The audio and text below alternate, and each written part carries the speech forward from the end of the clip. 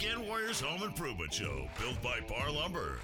When it comes to big or small projects around the home, Tony and Corey have got the know-how and the answers to make your life just a bit easier. Here they are, your Weekend Warriors, Tony and Corey.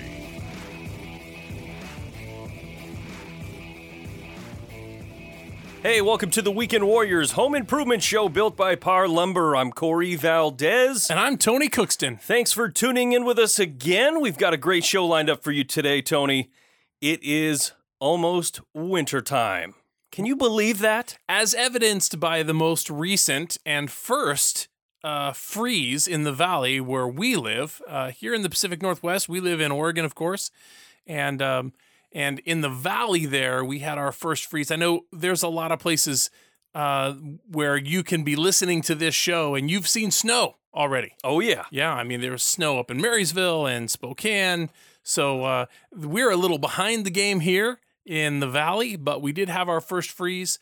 And that, of course, reminds me that it's time to get my home ready for the coming super cold months. And it's an opportunity for me to save some of the money that I would be spending keeping my house warm. Yeah, it can certainly be a huge kick in the pants if you're not ready for it and your furnace isn't tuned up, your windows are still open in your house because you're used to sleeping at night with the windows open, and you wake up in the middle of the night and your teeth are chattering and your toes are frozen. You got a sore throat? Yeah, and you really start thinking about all of those things that you haven't done yet. Yeah. So hopefully that's what we're going to talk about today. Hopefully we can inspire you and remind you of some of the things that you should be working on right now to get ready. Here's the number one thing for me in my house. I got to go and disconnect the air conditioning units that I have installed at my windows. Oh yeah, you don't have central air. You use the window units. That's right. I use window units, and I have two in my home. I got a 2-story house, and while they haven't been used for a while, they're still sitting there installed, and that is not super energy efficient to have the window open, and you got that little thing that's kind of closed up tight in the window. You know, maybe you've got some pieces of wood that are blocking the sash so that it can't open anymore. But I need to get in and get those things taken out and get prepared for cold weather that's coming. Oh yeah, it's come. It's here. Well, I think we're lucky though. I'm sure there's going to be a few really nice days, a few really nice weekends left. So you have some time. You're hoping for some. I guess you're hoping some really nice weekends left. You're probably hoping to get out and go camping again before the winter sets in. I don't think so. I think we're probably done there. Well, if you're done, and this is another really great tip for you, if you're done camping for the season, Corey, and I know you own an RV, then you also need to give some time to your RV, which also needs to be winterized and prepared to sit for the next 4 to 6 months. True. So here's one of the things you need to do. You need to get to the trailer, right? And you need to go in there. Of course, make sure all your windows are closed. You need to install or set up and plug in a dehumidifier inside of there. You can actually buy those little bags of granules that you hang up, and those granules soak up moisture, you know. But the thing that's always worked really good for me is a plug-in dehumidifier, which just heats up enough to dry the air out inside the trailer. And I have a couple of those little granule things hanging up as well. Those help me gauge how well my AC, my powered or my electric dehumidifier is working. Yeah, you know, it's a little bit more scientific than that, because you don't need a lot of heat inside of a thing like an RV to keep the moisture out. All you're trying to do is raise the temperature inside the RV just slightly above what it is outside. And if you do that, moisture always travels from warm to cold, always. So it pushes through the walls, it pushes through any openings that you have, and that's where water will condensate. That's why it'll always condensate on a window, where if you blow your warm, moist air out of your lungs onto a glass pane and it's cold outside, that's why it'll condensate there, because it always will travel from warm to cold. So if you have it just slightly warmer inside of there, it doesn't need to be big. Like you said, just a small heater. 1 degree. Yeah, 1 degree. It'll move that moisture away and out. And this one that I own, of course, it's not even really a heater. They call it a dehumidifier because it's specifically designed for that, and it draws very little energy, so it doesn't cost a lot to operate it. But I do have to keep my RV plugged in order for that to run, which is also not a problem. Here's the number 2 thing you want to do.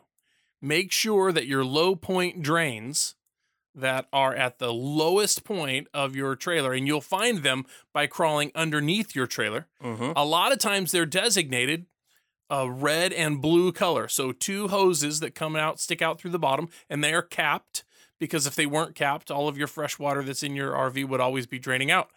So you find your low point drains, your red and your blue low point drain, and take those caps off. I actually just leave the caps off, and then I know that I don't have any water in the pipes. Some people will put the caps back on and then put a little bit antifreeze in there and let the antifreeze stay in there, because it, of course, won't freeze. But I choose to just pull the caps off the low point drains and leave them off. I suppose there's a possibility something could crawl up in there, a spider or something, but I'm not ultimately too concerned about that. You're not worried about spiders I know in your water supply lines? Well, I know how to flush them out. Yeah, that's true. So that's a second tip for your RV. Yeah, that's a good one. Another thing that I learned when I bought my RV was to take the anode rod out of the water heater. If you've got a little gas water heater on your RV, there's a little rod in there, sacrificial rod. You should remove that. So any water that's inside of the water tank will drain out and not be, ruin the water heater. Interesting. Yeah, that's a pretty great tip. I've never actually done that before.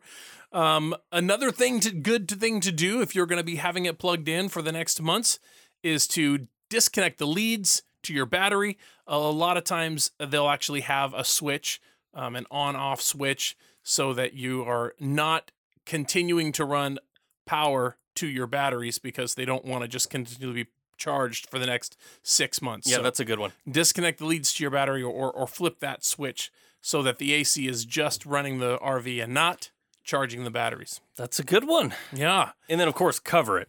Yeah. I don't actually own a cover for my RV. My plan is to build a carport for my RV to be under, but I haven't done that, as you well know, because when I have done that, you will have that memory because you'll be out there with me building it. But that is my plan, to build a cover, but I don't have one currently, so I need to be smart about that. Yeah, you don't want to ruin your I don't want it sitting out there your in the investment. rain doing nothing, right? So there's some good tips. That gets us started thinking about winter and cold and ice and snow. We got to take a quick break. When we come back, we'll be talking about your home and this winter. You're listening to Tony and Corey, your Weekend Warriors. We'll be right back.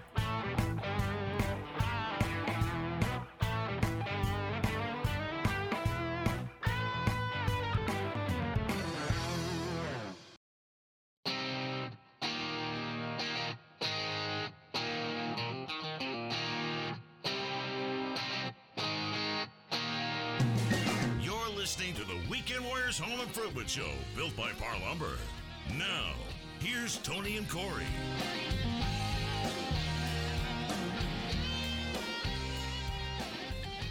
Hey, welcome back to the Weekend Warriors Home Improvement Show. Thanks for staying with us. Today we're talking about winterizing your home. If you haven't already, it's that time. It's that time of year. You need to think about it. You need to start acting and moving and doing it, because you don't want to be caught with frozen pipes, or you don't want to be caught the first time that you go to fire up your furnace on that 30-degree day or 40-degree day, that it doesn't turn on, or the heat's not coming out like it should, or something, who knows, for whatever reason.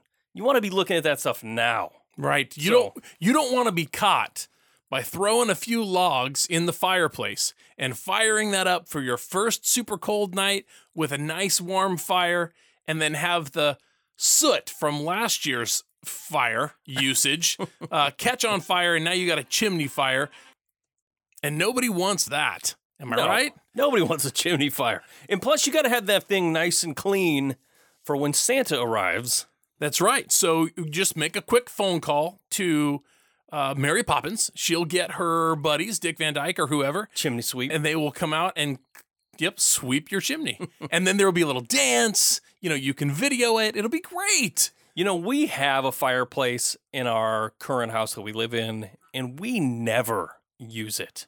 Ever. I think I've used it maybe once. Maybe. I kind of want to get an insert for it. Well, I know you had some struggles in your last home with your fireplace. We did. And, I don't know if it was the configuration of the house, because obviously it's not always the case, but you definitely had some struggles. So, it probably depends on a few things, right? So it depends on when your house was built and how they constructed the chimney in the fireplace, and how much work you've done to it since, right? So in that particular house, in my old house, we had this older chimney. It was a house built in the 60s. I think it was in the 60s. And at some point along the way, people stopped using the fireplace. And when I moved in, I did a lot of air sealing. I sealed up all the holes. I sealed up all the holes in the ceiling and the floor, and weather stripping and windows and all that stuff. You got yourself a nice tight envelope there. Yeah, tight envelope. Well, the downside to that was when we went to go use the fireplace for the first time, it was so airtight inside the home that the only place that it could pull fresh air from was through the chimney.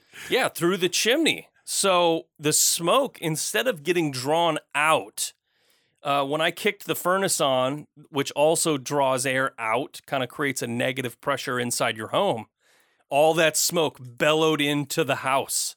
So that was super dangerous, and we learned our lesson there.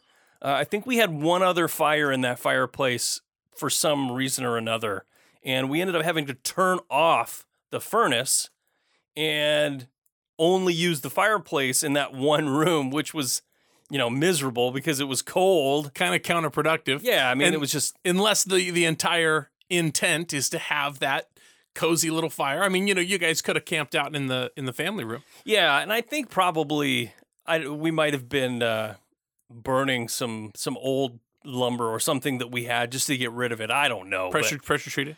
No.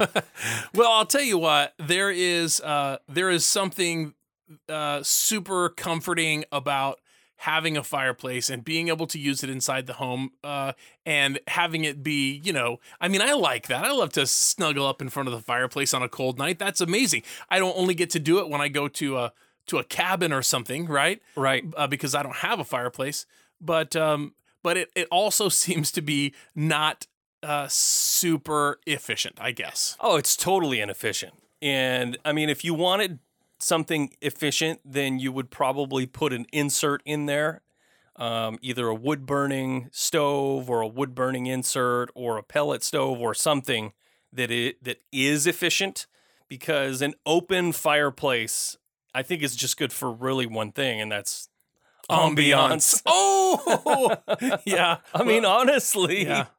Well, I can see where you're coming from on that. So that might be why you haven't really used your fireplace so much. Plus, it's not really in this home. Your fireplace is not in the area where you spend a lot of time. It's kind of off the kitchen in the dining room area, which is not a place that you gather, I guess, a lot of times. So that also kind of takes away from it a little bit. Yeah. No, absolutely. So, but that is one of those things on that list, is to make sure that it's clean. Make sure that there's no creosote or anything like that buildup, because chimney fires are a real thing. And if you are going to plan on using it, make sure that the flue works properly and is open when you light that fire. Yeah, that's something else. If you're a fireplace owner, or maybe you are buying a place or have just recently moved into a place that has a fireplace, one of the things you want to become very, very familiar with is opening and closing the flue. Because if the flue is open and you don't have a fire, cold air is coming in there. Oh, absolutely. And if the flue is closed and you do have a fire, the smoke is not going out like it's supposed to. So it's one of those things you just have to become very used to doing. Open it when you're burning, close it when you're not. Open, close. Yeah. Open, close. And if you're not familiar with fireplaces, and I'm sure most people are, but if you're not, you should familiarize yourself with that, certainly, of how to open and close it. And here's one last tip for the fireplace. You're going to be up on the roof inspecting your roof when you're winterizing your home. That's a very important step, and we're going to cover that. But while you're up there on the roof, check the brick that your fireplace is constructed of and make sure that it's not missing mortar.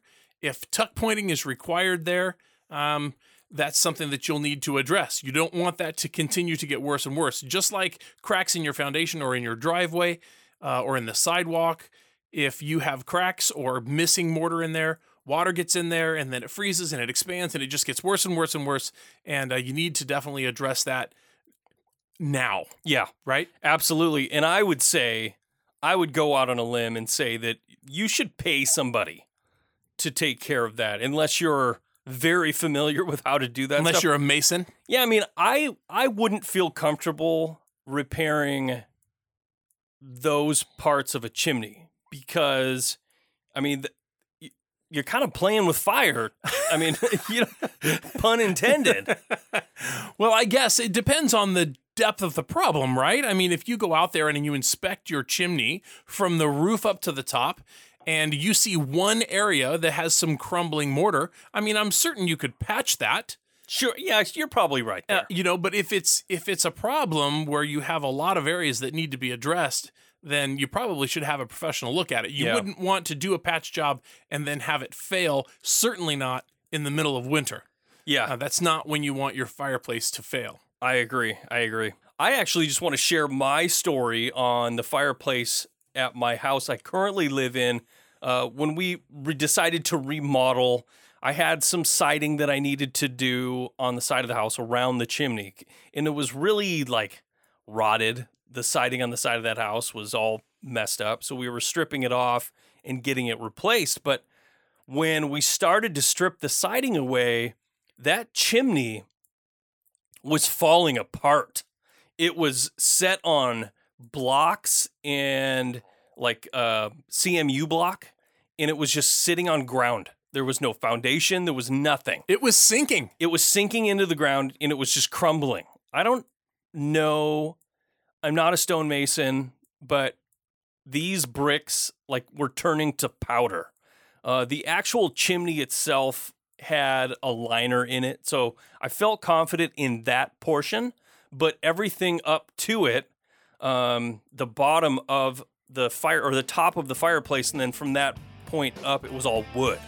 And that wood was just sitting on bare ground, and it was so rotted.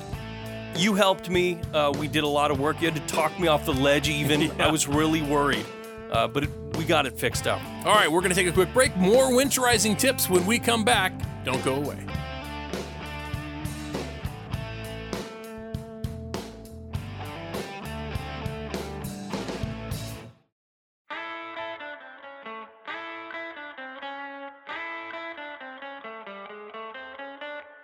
You're listening to the Weekend Warriors Home Improvement Show, built by Par Lumber. Now, here's Tony and Corey.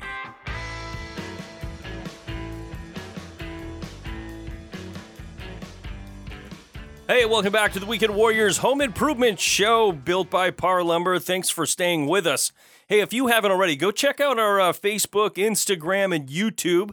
Our handle is at WW Home Show. Or you can go to par.com. That's PARR.com. Click on the Weekend Warriors link, and that'll take you over to our website, and that'll show you how to get to all that stuff. If you miss any portion of this show or any of our previous shows, you can go listen to that wherever you listen to your podcasts. iHeartRadio, Google Play, Spotify, and Apple Podcast. So go check those out. We would love it if you subscribe to our YouTube channel. We got tons of really cool videos on there, and we're always uploading new ones. So go check those out. So today we're talking about winterizing your home. It's that time of year. It's getting cold, and these are the things you need to be thinking about. We said in the first couple segments there, we talked about your RV. If you have an RV, to get that thing winterized and get it stored away properly, because you don't want to go out for your first camping trip of the year and have a disaster. So I'm right in there. I like to be prepared, and when I show up, I don't want to be fixing broken pipes. Well, here's something else you'll fix. If you don't keep the moisture out of the interior of your RV and the moisture builds up in there, you can have a scenario where a closet door or a cabinet door or drawers, and they're put together with, like stile and rail, right, inside there. And they are put together that way. That gets too much moisture and it expands, right? And then when the moisture goes out, it shrinks back up, and you end up with. I actually had a cabinet door that swelled up, and then when it shrunk back down, it fell apart, and I found the door in a pile of parts on the floor. I was actually able to take it into the wood shop, reassemble it, glue and nail, and put it back up, and that was fine. But it's amazing the damage that moisture can do inside of there. And I'm not talking about a leak. I'm just talking about moisture inside of your RV. And because so much time passes without you spending any time out there at all, it happens. And you got to definitely take steps to keep that from happening. Yeah, that's a good one. I've never had that happen to me, but you did. Yeah, you don't want to. I mean, I remember I was thinking to myself, oh, man, I got this expensive RV and it's falling apart on the inside. But I learned a valuable lesson right there. Hey, before we went to the break, we were up on the roof. We were looking at the chimney. Yeah. There's a lot of things up on the roof that need to be addressed. And here's probably one of the biggest ones is moss. Everybody gets moss that grows up on the roof. I have a moss situation right now that I need to go up and address. I actually sprinkled moss inhibitor or moss killer up on the roof already earlier and killed all of the moss. But you know what I didn't do? I didn't sweep it all off. Ooh. I didn't get it all off, and that moss will come back. It will come back to life and become all new and reattach itself, and you'll have to do the whole thing all over again. It's been on there so long, you named it Randy. Yeah, I did. And here's the other thing, and I'm not proud to say this, but I parked my vehicle in my driveway the other day, and as I was walking across the driveway towards the house, there were tufts of moss that have just rolled off of the roof onto the driveway. I mean, I killed it, right? And it's up there, and it's even falling off. It's saying, please, please get all of the moss off of this roof. I can't do it by myself. And it was just a reminder for me, there's moss that has fallen off of the roof onto the driveway, and I need to get up there and get it all off and get it all cleaned up and prepare my roof to be as efficient as it can be. Moss is one of those things that grows up there, and it doesn't look like it's that big of a deal, but the moss will infiltrate underneath the shingles of your composition roof. Start lifting them. And it lifts it up, and when those shingles get lifted up because moss is growing underneath them, they are susceptible to leaks, and that is not what you want. A leak in the roof can be very, very expensive. Yeah, I've been there. I had to replace my whole roof because of a leak, and it's not fun. It's not cheap. No, it's not. So that brings me to my next point. First of all, you got to get up there, use some moss killer to kill the moss, and when you kill the moss, then it detaches itself from the roof, and then you can just sweep it off. Stiff bristled brush. Stiff bristled brush. Yeah, it's not a really great idea to be up on the roof with a power washer or a pressure washer because it can damage the roof shingles if you're not super duper careful. And I've been up on a roof being as careful as I could be, knowing what damage it can do, and still knocked a shingle off, or it blew off. The wand just for 1 second was spraying in the wrong direction, and that shingle just went boom, gone. Yeah. And now that was a shingle that needed to be replaced. And you don't cause yourself more trouble.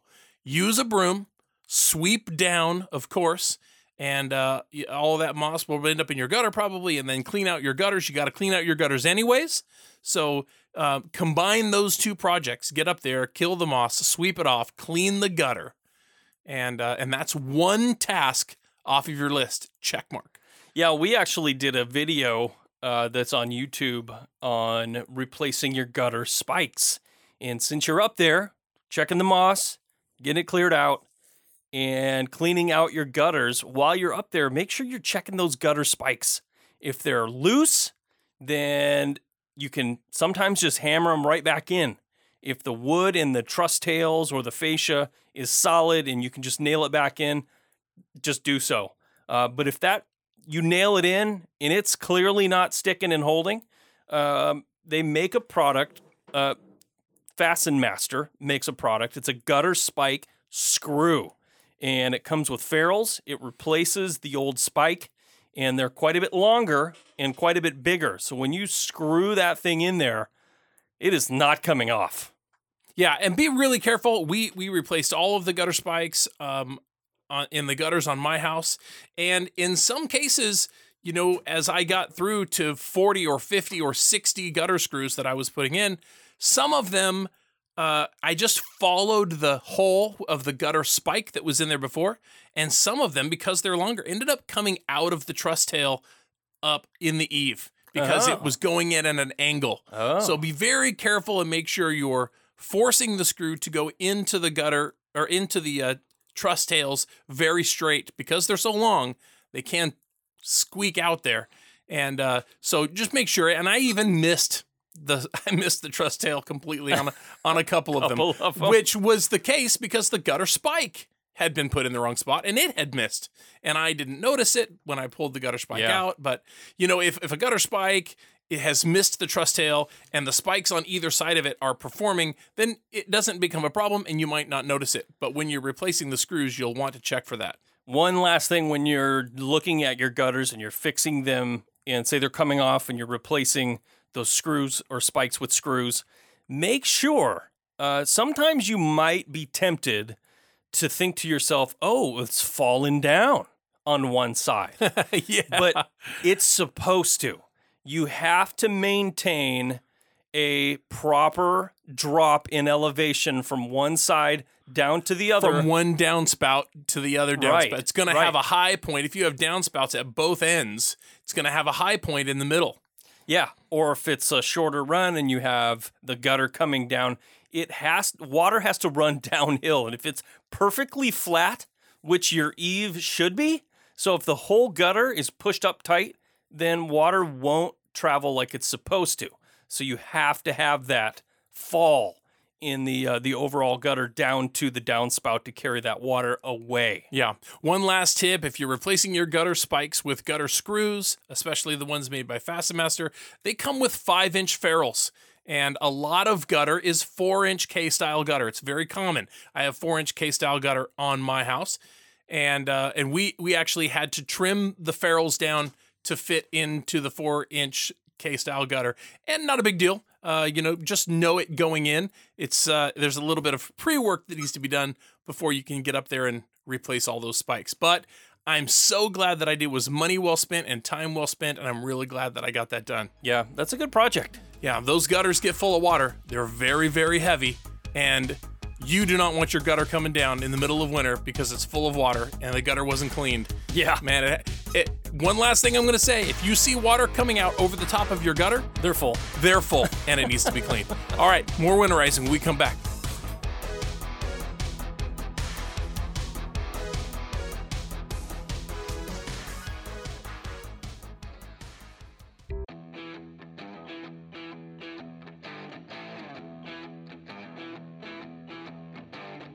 You're listening to the Weekend Warriors Home Improvement Show, built by Par Lumber. Now, here's Tony and Corey.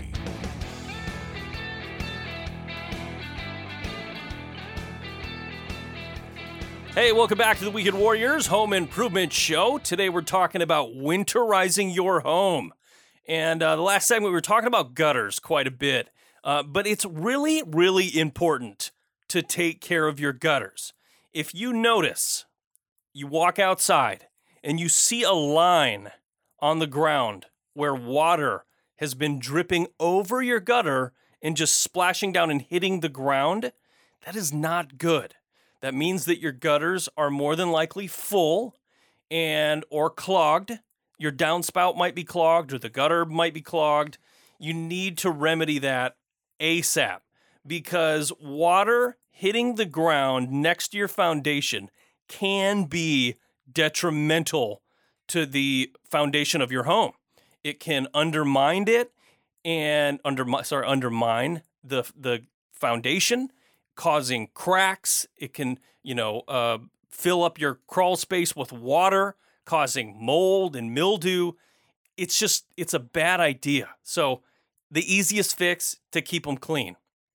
One of the things that I'm doing at my house, because I have to clean my gutters at least 5 times a year. Because you live in the middle of a forest. Well, I mean, not really. There are tall trees all around your house everywhere. There are, but there aren't any trees that overhang my house. No, that's true, but I took all those out because I know when you have trees that overhang your home, you're pretty much inviting squirrels, you're inviting rodents, you're inviting insects to just go all out. Do whatever you want on my roof because they have full access. Come on over. A squirrel's not going to run up the side of your house. They're going to get up there from a tree.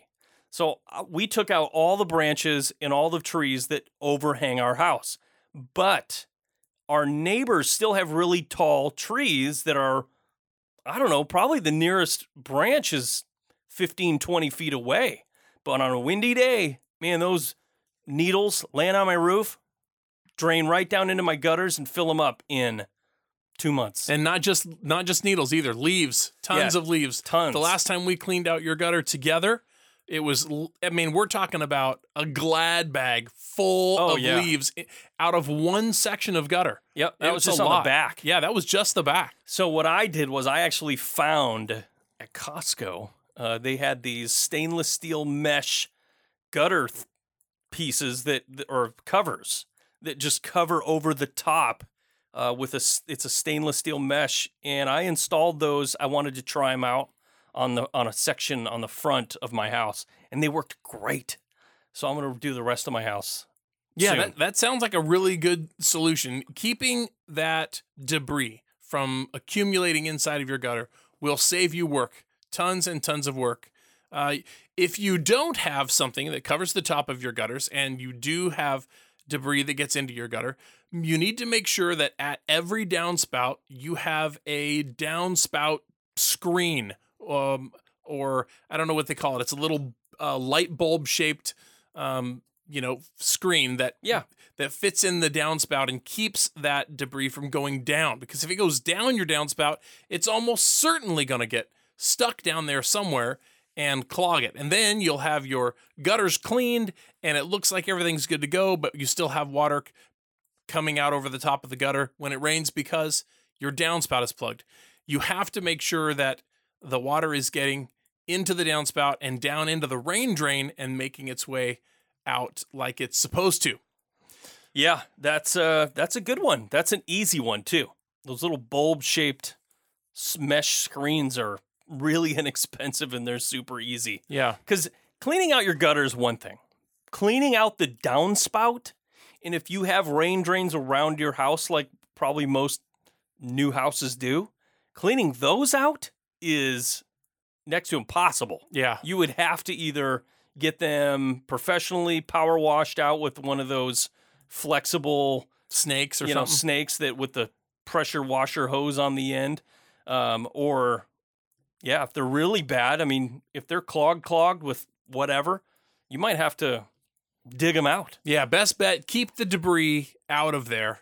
That is, and if you can stop it at the top of the gutter by installing some sort of a screen like you did, then that's your best bet. Absolutely, by far. Yep. So you got to make sure your gutters are cleaned. You got to get the moss off the roof.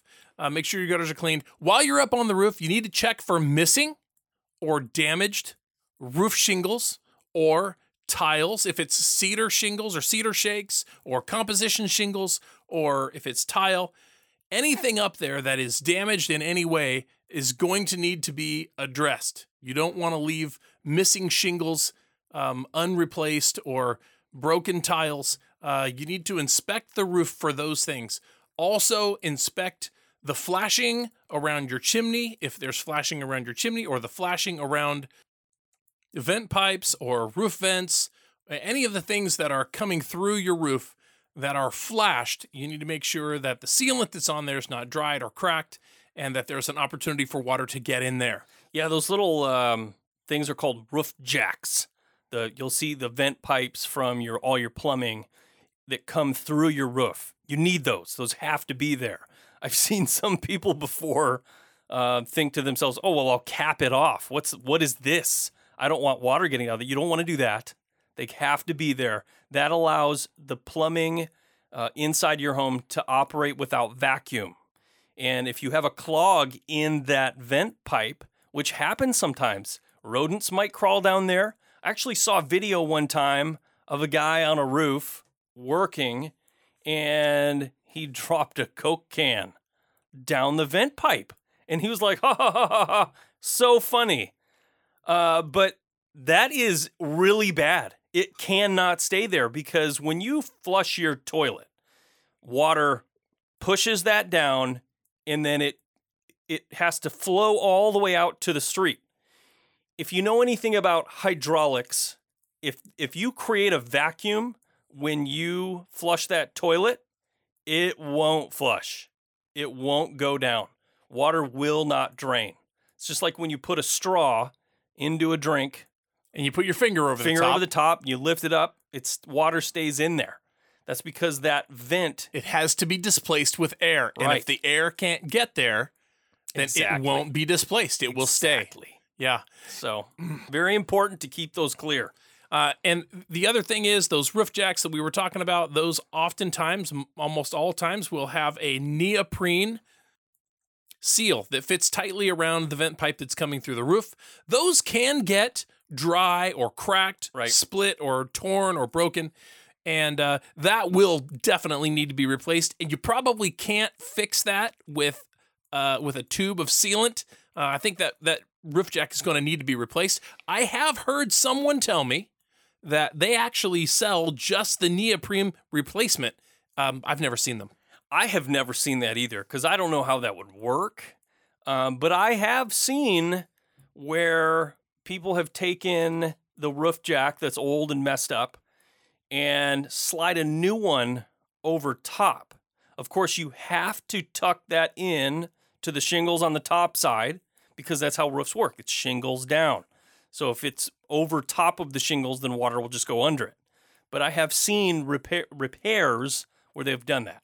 They've slid a new one over top of the old one and then properly installed it that way. But roofing scares me. Yeah. So I typically won't do repairs on my own roof.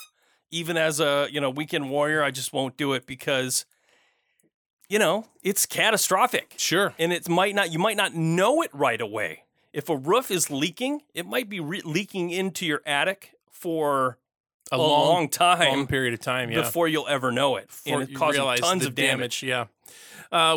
You may not be able to replace it yourself, but you can identify it, and you need to identify it. So when you're up on the roof, check all of those vents, all of those flashings, all of the chimney, all of the shingles, whatever that's up there, and make sure that everything looks like it's in order. And if something looks weird, take a picture of it, send it to a professional, and get some advice because you don't want to leave it unaddressed, especially going into the winter.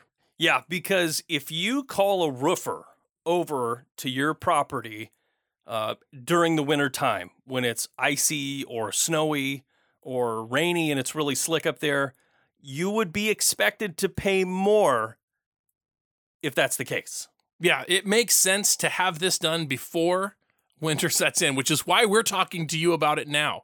If you need to have a professional go up there and inspect it, which probably is affordable. That's probably an affordable cost, but that price goes up if he's got to do it in the middle of winter. If you're up on the roof doing all your inspections and you're walking around, also be cognizant of soft spots on the roof. A soft spot on the roof can indicate that you've had some leakage or that you have some damage to the sheeting underneath, and you'll want to get that repaired as well. Yeah. We got to take another quick break. Don't go away.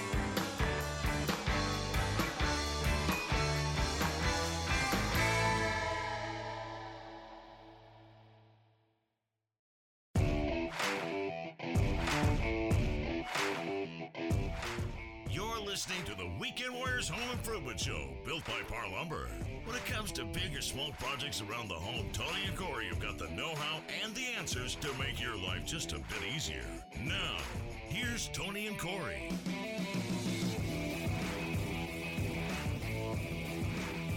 Hey, welcome back to the Weekend Warriors Home Improvement Show, built by Par Lumber. I'm Corey Valdez. I'm Tony Cookston. Thank you so much for staying with us. Today we're talking about winterizing your home. It's that time of year. It's getting cold out, colder and colder and colder. If you live in the valley like me and Tony, rain's coming any day, and it's going to stay for months. So now's the time to get out there and take care of this stuff. I know when it's sunny out, you just want to get out and do other things. But a little bit of maintenance now will save you lots of money and heartache down the road. Absolutely. You don't want to find out you've got a leak in the middle of winter. Never. That's not the time to find out. It's bad. I had to have my house re-roofed in the middle of winter. Oh, I remember that. Oh, that was terrible. Not good. And that also will cost you more than you would have to pay if you did it at a more amicable time of year. Right. One last thing about the roof. Before the break, you were talking about soft spots. And what you mean by that is when you're walking around up there and it just feels under the sheathing mushy. Maybe between joists, the roof rafters or trusses. A lot of houses now that are built are trussed, which means it's a pre-manufactured A-frame style webbed truss that goes in and they set them. Those things are typically made out of 2x4 all the way around. 2x4 top, bottom cord, everything. They can break.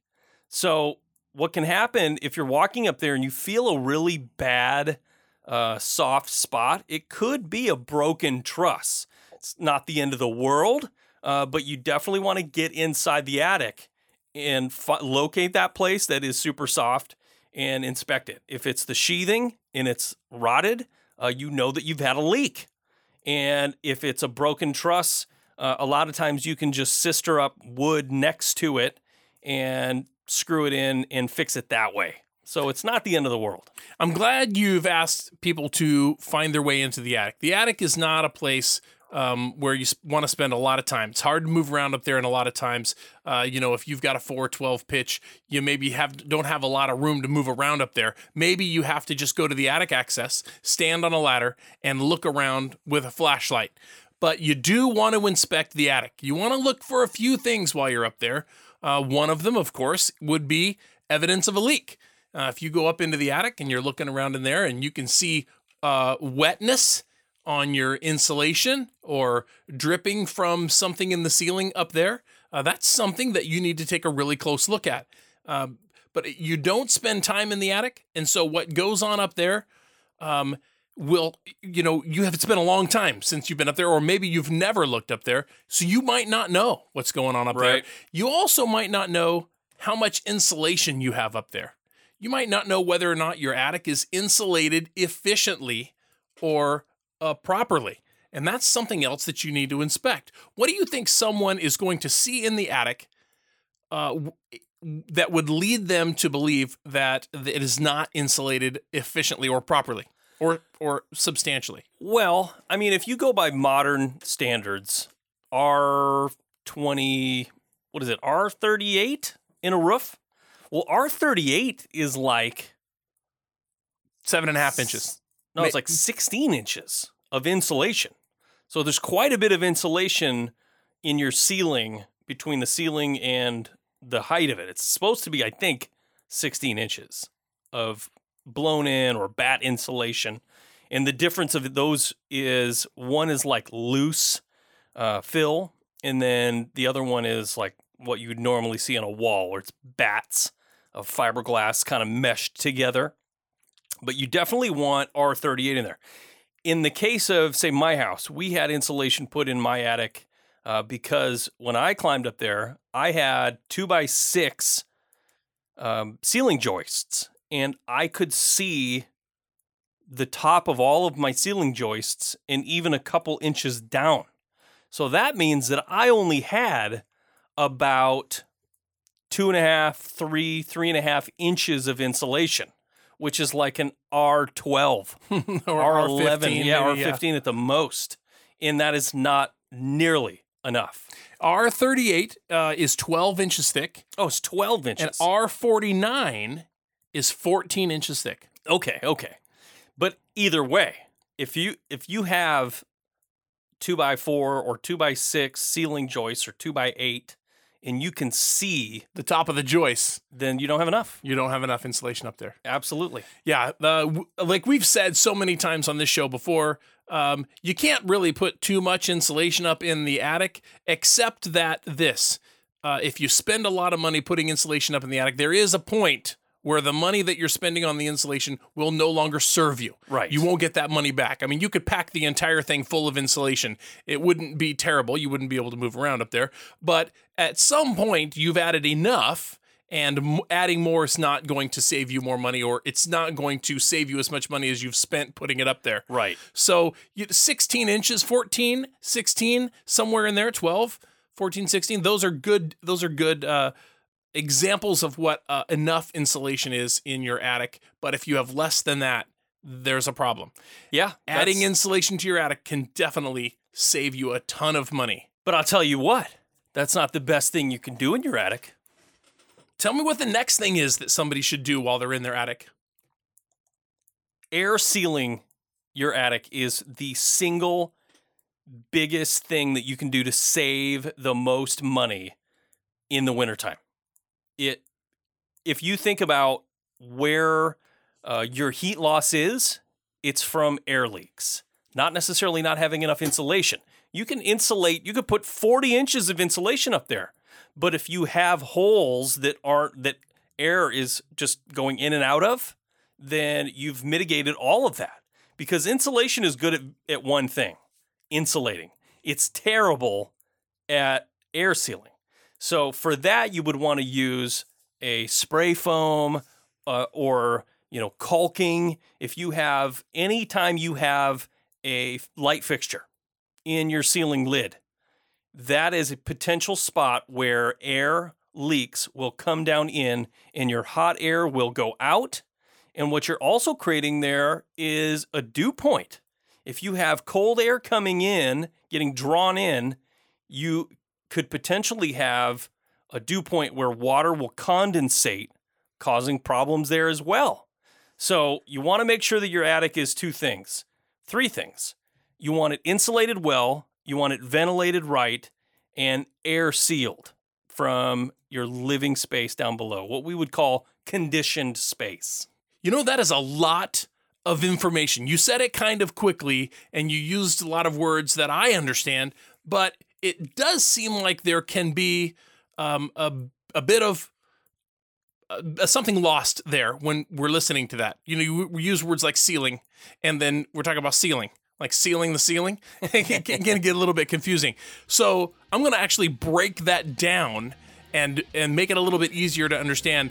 But I'm going to do that right after this break. So don't go away. You're listening to Tony Corey, your Weekend Warriors.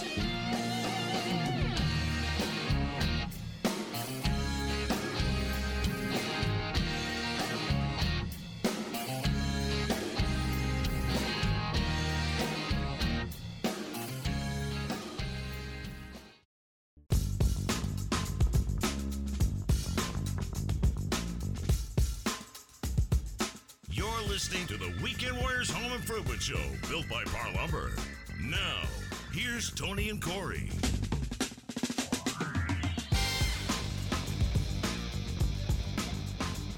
Hey, welcome back to the Weekend Warriors Home Improvement Show. Thanks for staying with us. Today, Tony and I are talking about winterizing your home. It's important to do right now because it's that time of year. It's getting cold, so get out there. Clean off your roof, clean out your gutters, make sure that you're insulating and air sealing your attic right now. It's a good time to do it. Yeah, we were talking about air sealing before we went to the break, actually. And I feel like that there's an opportunity to just break that down just a little bit. When you say air sealing, you're sealing the air from a conditioned space to keep it from traveling from a conditioned space into an unconditioned space. Your attic is not heated, so it's cold up there. And your living space, kitchen, living room, is heated. The way you keep from spending too much money heating the home, the living space, for example, is by not losing that heat out into the attic. So if you have holes in the ceiling that allow the air to travel through the ceiling into the attic space, into the unconditioned space, then you have to heat more to keep that space warm. So the tighter the envelope is in the living space, then the more money you save on heating the home because it keeps the heat in the room. Right. So holes consist of lamps, not lamps, lights. Light fixtures. Yes, Yeah. in the ceiling, light fixtures in the ceiling, vents, obviously, which, you can't really solve that problem.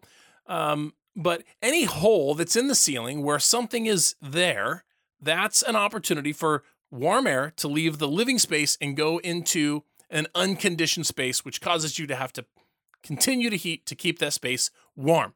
You use expanding foam, for example, up in the attic, on the attic side, on the insulated side, to seal around all of those holes or fenestrations. You seal around all of those holes to keep the air, the warm air, from leaving the living space and going into the attic. And because heat rises, the attic is the place where it will go. In the same respect, of course, the crawl space has the same situation. You have holes in the floor, like the attic or the crawl access. That should also be insulated. You should have insulation on the bottom side of your crawl space access. If you pull that access door up and there's no insulation on the bottom of it, which happens because they put it there, and then you move it a few times, and then it falls off, and then you throw it away, and then there's a spot that's uninsulated and an opportunity for air to come through in that space as well. So these are some of the things. The other places that you have cold air coming in or warm air going out around windows and doors. That's really the next area for us to go to is windows and doors. You have weather stripping around your exterior doors, the doors that go into the door that goes into the garage, the door goes out the back, the door that goes out the front. And there's replaceable weather stripping on both sides and the top of the door, and also a replaceable sweep that goes on the bottom of the door. The sweep on the bottom of the door, of course, makes contact with the sill, and that blocks air. It doesn't keep all of the air out, but it blocks air from moving freely underneath the door, and the weather stripping on the sides and the top. Also, if your weather stripping on your exterior door is looking tattered or is squashed down flat, or it just doesn't look like it's making good contact, or if you can see light coming in around the door when it's closed and it's light outside, that's a problem. If you can see light, then you have constant airflow. I'll give you a tip, actually. An easy way to test that is to stand on the inside of your house at nighttime.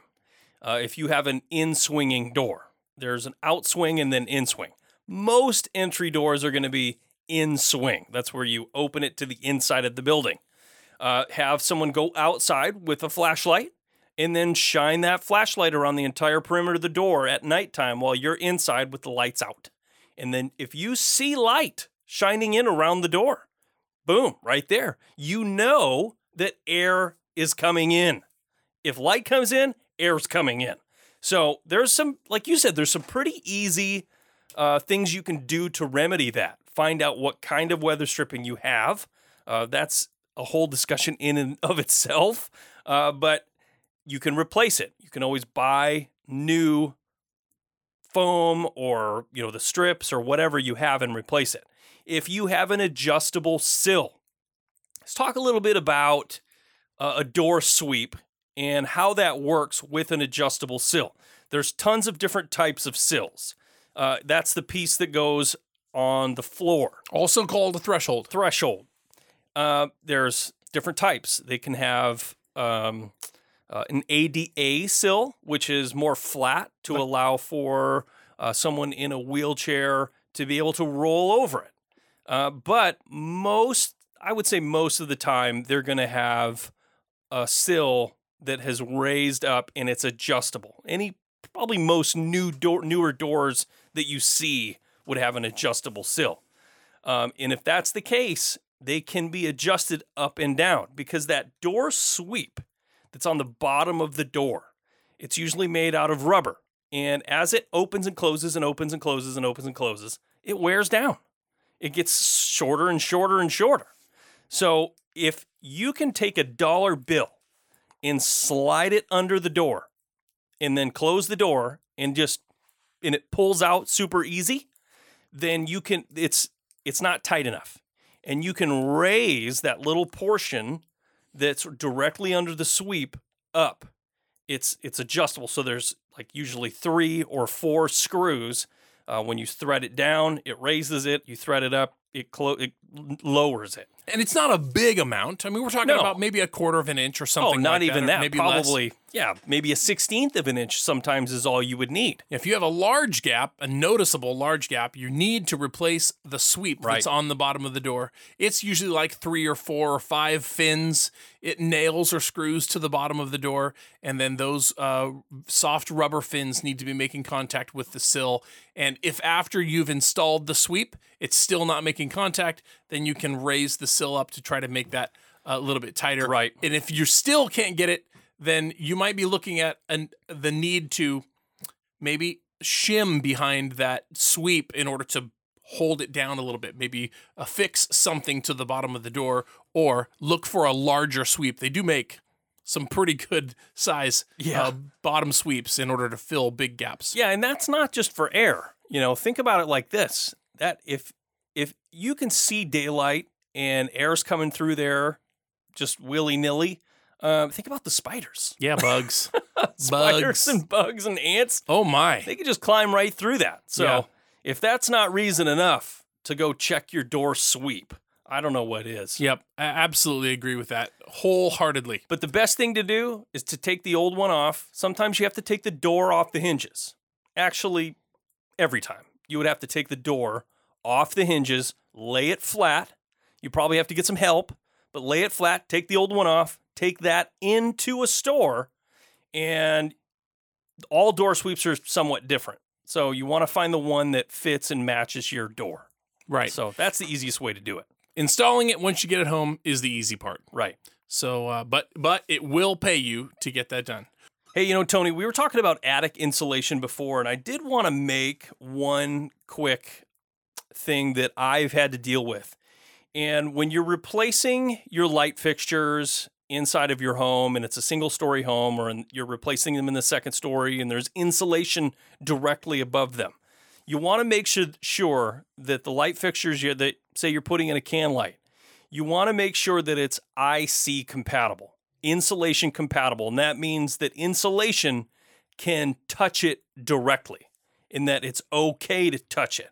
Sometimes they're not. They do make can lights that are not IC compatible. So you want to make sure when you're going out to buy them or you're insulating that you have the correct ones, because you don't want to just dump a pile of insulation on top of a fixture if it's not IC compatible, because you could cause a fire. Oh, yeah, you definitely don't want that for sure.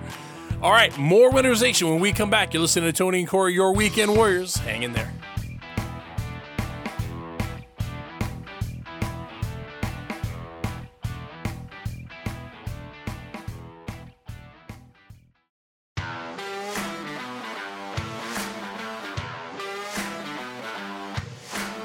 You're listening to the Weekend Warriors Home Improvement Show, built by Par Lumber.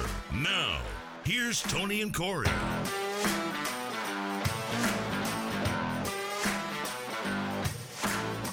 Hey, welcome back to the Weekend Warriors Home Improvement Show. Thanks for staying with us. Hey, if you haven't already, go check out our Facebook and Instagram and YouTube. We are at WW Home Show. Go to YouTube. You can just search the Weekend Warriors Home Improvement Show on there. We put videos up all the time, tool reviews and just fun videos of Tony and I being weekend warriors. Yeah. If you want to go to our webpage, you can go to par.com. That's PARR.com. Click on the Weekend Warriors link. That'll take you over our website. And then all of our links are on there. So Also, if you miss any portion of this show or any portion of any old show, you can go find them wherever you listen to podcasts. Just search the Weekend Warriors Home Improvement Show, or you can find it on our website. I do want to say, too, if you want to email us, it's weekendwarriors@par.com. We love getting emails from you, our listeners. Ask questions. We typically reply pretty fast. I'd say we try and reply the same day or the next day, just depending on how busy we are. But we love getting your questions and comments. Yeah, absolutely. I agree with that wholeheartedly. Even if you think we're buffoons. Which we are. We do get a lot of emails that says, hey, you're wrong, and here's why. Yeah, the big guy looks funny. Yeah. The big guy looks funny. So we were kind of wrapping up insulation. We were talking about it in the attic. There's some other opportunities. Obviously, unless you're planning a huge remodel, right? You're not pulling the sheetrock off of your walls or the siding off of the exterior home and upgrading, updating, or adding insulation to your walls. Proper wall insulation is definitely important. And if your walls are not insulated efficiently or properly, then that can be costing you a lot of money. But that's not a quick fix. It is not. There are companies that can come out and they drill holes and then they put tubing in there and they blow insulation in. I mean, that can be done. It is a thing, right? If you don't have any insulation in your wall cavities. It's hard to figure that out, but thermal imaging, sometimes they can take a thermal imaging camera, look at your wall, and identify those areas. Older homes especially, sometimes they used blow-in insulation or cellulose, and that stuff has settled over the years, and then now you're only, say, the bottom half of all your walls have insulation. Well, they can come in and drill those holes and blow it in there.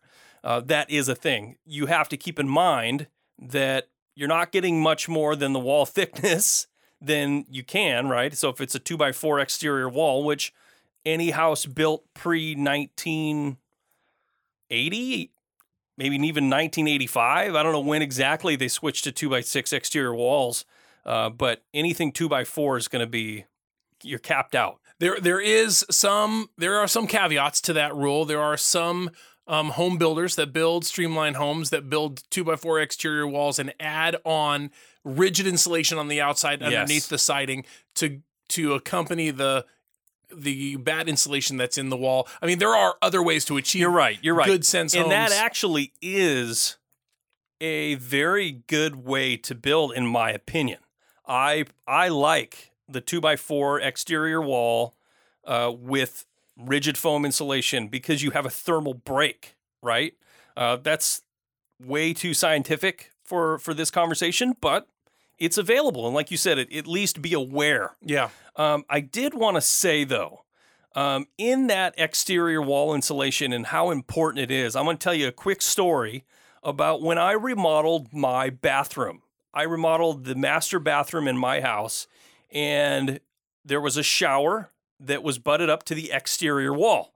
Well, that bathroom was always just ice cold, just ice cold.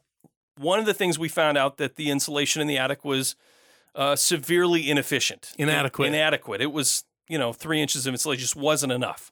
So we had that fixed. But one of the things that we found out when we demolished the old shower out, it was one of those fiberglass shower inserts.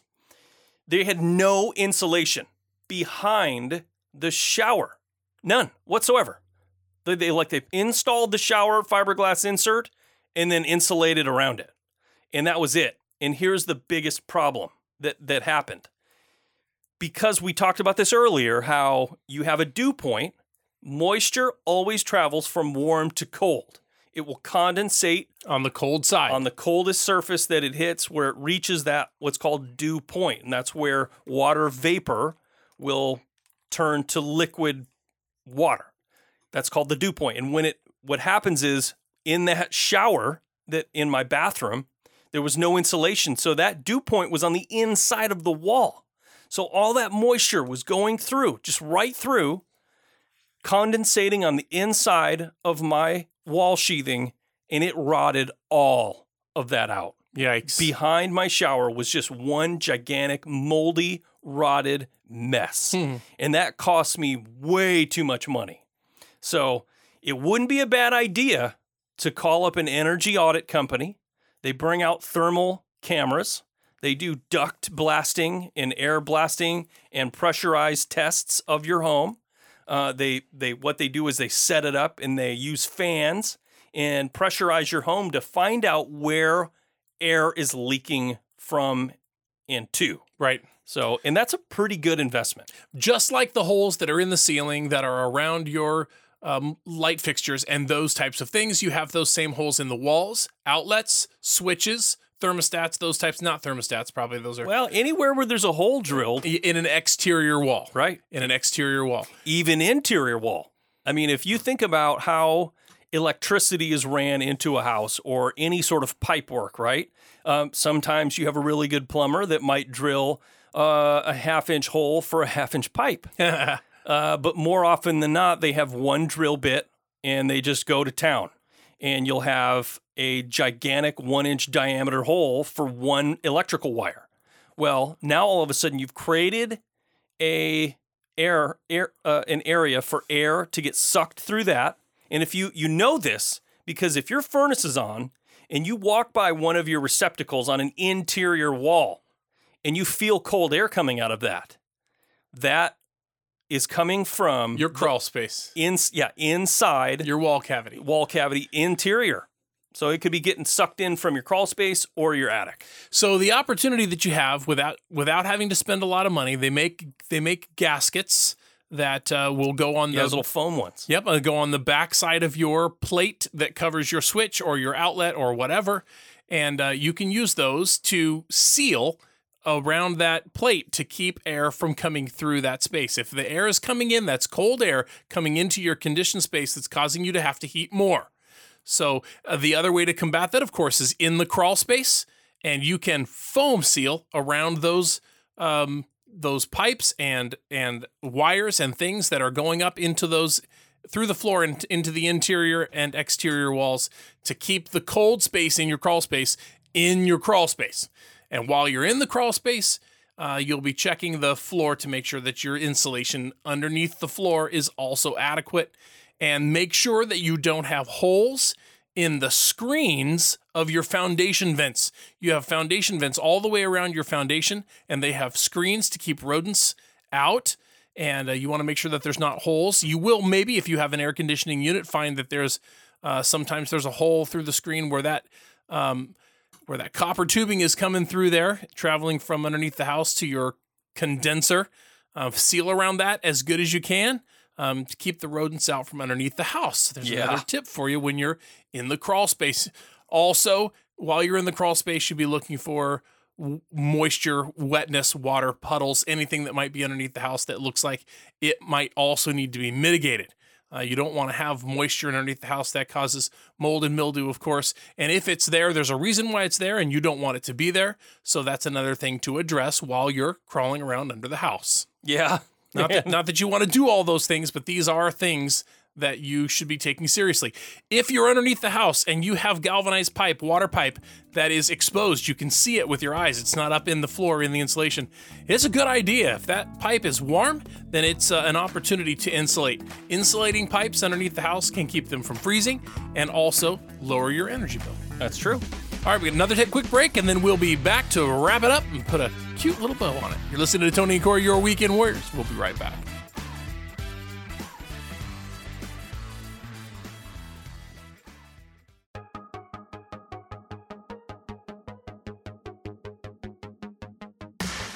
You're listening to the Weekend Warriors Home Improvement Show, built by Par Lumber. Now, here's Tony and Corey.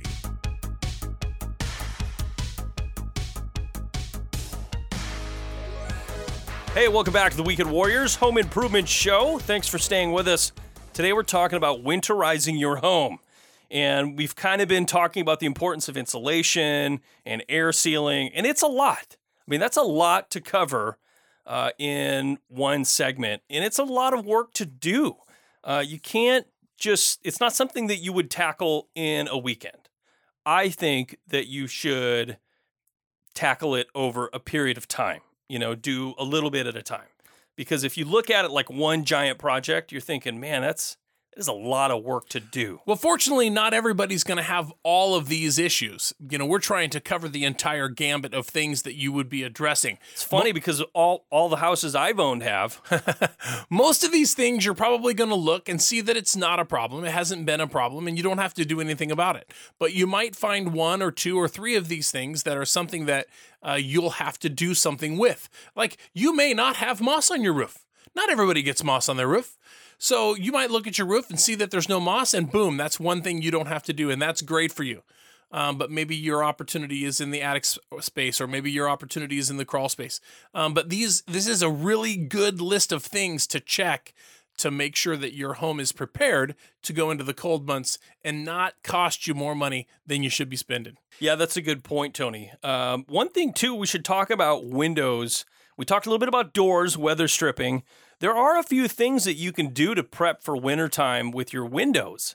If you have the trim around your windows and you get a lot of drafts coming through there, you could pop that trim off and use window and door foam. Minimal expanding foam. Minimal expanding window and door foam. You want to make sure that it says window and door specifically.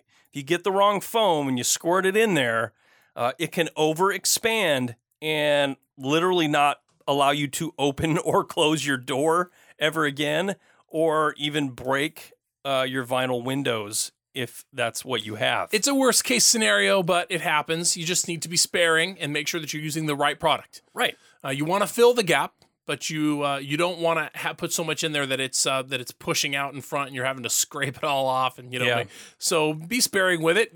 Practice. If you've never used expanding foam before, practice on a board and just put a little bead out there and get an idea how much it expands by the time it's cured. That's a really good idea. I have used a lot of expanding foam, and I'll be honest, I still don't get it right every time, because you'll put it in there and then you wait for it to expand a little bit, and then you're like, oh, I could use a little bit more, and then you squirt a little bit in there, and next thing you know, it's coming out 4 inches, and you're like, oh, man, gets everywhere. Yeah, we spent a lot of time air sealing this recording studio that we're sitting in right now. A little too much. Yeah, we did a really good job in here.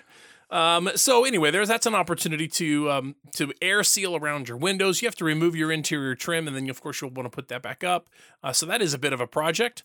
But here's another tip: if you don't have efficient windows, like let's say you have aluminum framed windows that are single pane, or the windows are just really old and they're just not performing for you, one thing inexpensive that you can do is you can add plastic to the interior. They actually sell little kits for insulating the interior of your windows, and you can stretch plastic over the interior of your windows, which adds one more barrier to keep that cold air that's coming through the window from coming into the living space. Another inexpensive thing that you can do is you can add drapes, heavy drapes, blackout drapes, or cellular shades is another really good thing to use. Instead of blinds don't want to stop air from traveling, but those cellular shades are insulated, and they do a really good job of keeping that cold air that comes through your windows at bay. That is one of those silly ones that people don't think about. In the wintertime, what you want to do is open your blinds to let that sun in on a sunny day, I guess I should say, to let that sun in, because you'll allow the thermal heat. The sun will warm up the things around that it's hitting, the sunlight. And then you close those blinds at night, and that way it traps the heat in. So a little bit of, they call that thermal... Passive house. Yeah, passive house, but there's a name for it. Thermal heat transfer. Thermal mass. Thermal heat gain. Thermal heat gain. There you go. Yeah. That's what I was looking for. So here's another tip. So we got blinds and not blinds, a cellular shade and drapes. Here's another tip for you. If you want to spend a little bit more money and get it done without having to replace all your windows, of course, you can add storm windows to the outside, and those oftentimes can just be screwed right onto the exterior trim that's around your windows, and that can also be sealed up around the outside. So that adds a more permanent layer on the outside, which will give you a little bit more efficiency.